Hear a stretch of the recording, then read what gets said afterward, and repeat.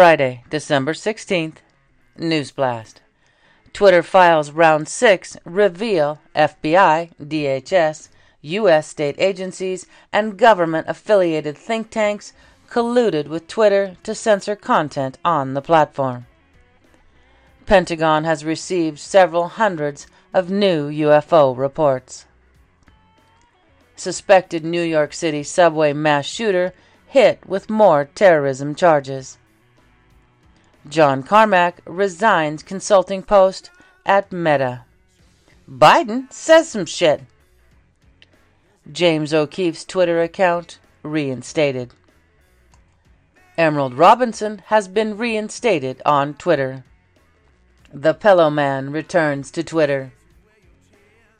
Jim Hoff has been reinstated to Twitter. John 14:2. My Father's house has many rooms. If that were not so, would I have told you that I'm going to prepare a place for you?